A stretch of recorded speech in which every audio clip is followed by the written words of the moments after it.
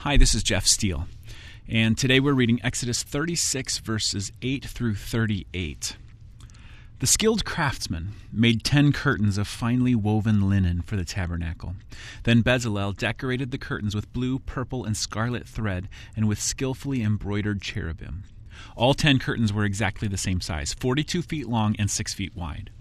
5 of these curtains were joined together to make one long curtain, and the other 5 were joined to make a second long curtain. He made 50 loops of blue yarn and put them along the edge of the last curtain in each set. The 50 loops along the edge of one curtain matched the 50 loops along the edge of the other curtain. Then he made 50 gold clasps and fastened the long curtains together with the clasps. In this way, the tabernacle was made of one continuous piece. He made 11 curtains of goat hair cloth to serve as a tent covering for the tabernacle. These 11 curtains were all exactly the same size, 45 feet long and 6 feet wide. Bezalel joined 5 of these curtains together to make one long curtain, and the other 6 were joined to make a second long curtain. He made 50 loops for the edge of each large curtain. He also made 50 bronze clasps to fasten the long curtains together. In this way, the tent covering was made of one continuous piece. He completed the tent covering with a layer of tanned ram skins and a layer of fine goatskin leather. For the framework of the tabernacle, Bezalel constructed frames of acacia wood. Each frame was 15 feet high and 27 inches wide, with 2 pegs under each frame, and all the frames were identical. He made 20 of these frames to support the curtains on the south side of the tabernacle. He also made 40 silver bases, 2 bases under each frame, with the pegs fitting securely into the bases. For the north side of the tabernacle, he made another 20 frames, with their 40 silver bases, 2 bases under each frame.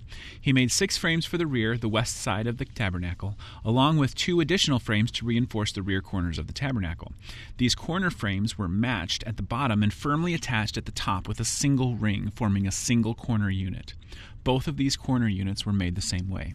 So there were 8 frames at the rear of the tabernacle set in 16 silver bases, 2 bases under each frame. Then he made the crossbars of acacia wood to link the frames, 5 crossbars for the north side of the tabernacle and 5 for the south side. He also made 5 crossbars for the rear of the tabernacle, which faced west. He made the middle crossbar to attach halfway up the frames. It ran all the way from one end of the tabernacle to the other. He overlaid the frames with gold and made gold rings to hold the crossbars. Then he overlaid the crossbars with gold as well. For the inside of the tabernacle, Bezalel made a special curtain of finely woven linen. He decorated it with blue, purple, and scarlet thread and with skillfully embroidered cherubim. For the curtain, he made 4 posts of acacia wood with 4 gold hooks. He overlaid the posts with gold and set them in 4 silver bases. Then he made another curtain for the entrance to the sacred tent. He made it of finely woven linen and embroidered it with exquisite designs using blue, purple, and scarlet thread. This curtain was hung on gold hooks attached to 5 posts. The posts with their decorated tops and hooks were overlaid with gold, and the 5 bases were cast from bronze. Whew. Okay, that was an exciting text, wasn't it? I'm looking for some kind of devotional inspiration after that, aren't you?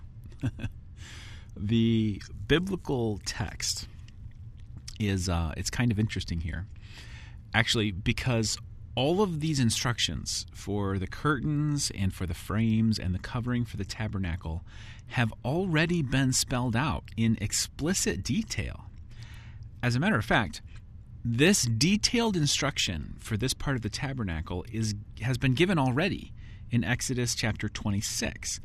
And if you were to actually put Exodus 26 right next to Exodus 36, you would see that it's almost word for word identical.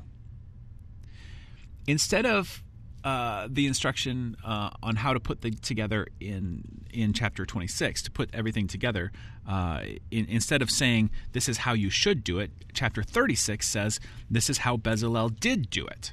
This is how he made the curtains and the framework and the yarn loops and the clasps and the embroidery. And I think, wouldn't it have been just so much simpler to say, and Bezalel constructed the tabernacle just as the Lord commanded. Boom. Chapter 36, done. Right? I just saved a ton of space in the Torah scrolls by not taking up all that room to spell it all out again.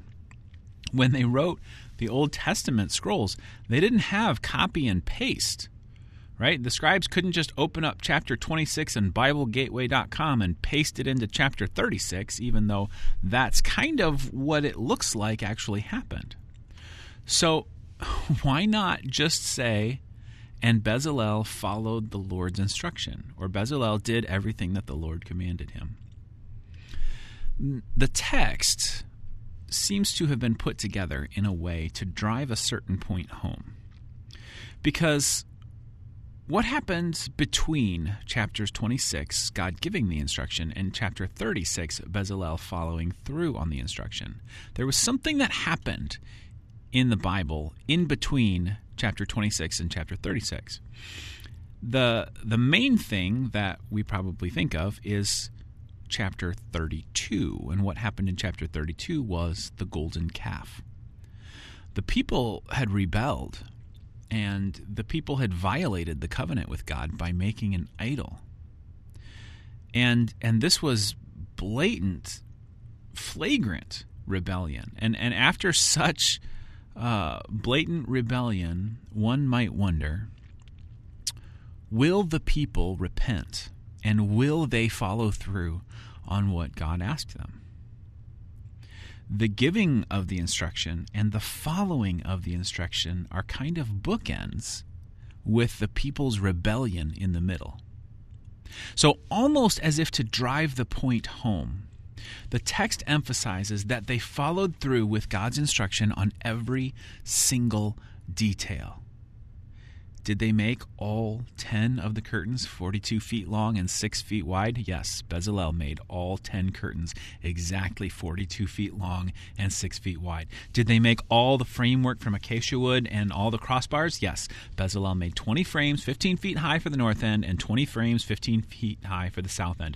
Every loop of yarn, every golden clasp, every silver base, every fine embroidery.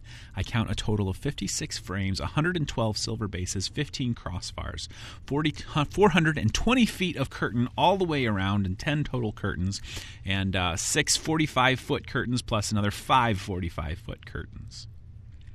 This was no small undertaking, right? This is not a quick pop-up shelter like I take camping to put over the picnic table. No, this was painstaking work that went into every detail. The scope of the thing is quite large. So here's the question that I'd like to ask of us. Will we follow through on the big plans that God has for us? Will we follow through on the big dreams, the big callings that God puts on us? Because sometimes it's easier just to say, yep, I'll do what God asks, generally speaking. I mean, maybe not in every detail, because my ideas might be just a little bit different than God's, right? But, whatever I offer him is going to be good enough, won't it? Does God really need 10 curtains 42 feet long? Because, a bolt of fabric is only 120 feet long, so it would make a lot more sense to make them 40 feet, because then I'd get 3 full pieces out of one, right? 40 feet is long enough, right? Is God really going to be any less honored if I just cut a couple of corners? It's the same thing that the serpent said to Eve in the garden all the way back at the beginning of Genesis. Did God really say that you can't have this? Surely he didn't mean it as strictly as you are thinking. Surely God would bend a little on just this one occasion. But when we read the construction of the tabernacle, and we read chapter 36, the failure of God's people in following the covenant is still fresh on our minds.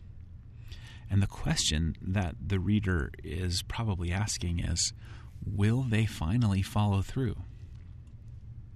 So I wonder, is there something that God has been asking from you? What is God calling you to? What is he calling us to as a faith community? And will we follow, or will we settle for less? Let's pray. God, I want to ask that you would give us the wisdom and the courage to follow you in every detail, in every experience, in every place that you call us, God, that we would follow. And it's so easy just to say, maybe not this time. Maybe, God, you're taking it a little bit too far. Maybe I'll stop right here and I won't take those extra couple of steps. And God, I pray that you will give me the courage to follow all the way through. Lord, make us a community. Make us a community that follows you to the end, to the plans that you have for us, and we don't settle for just our own plans with a little bit of God sprinkled on top. God, we would follow. Make us people who hear you. Make us people who follow you today in your name. Amen. Have a great day.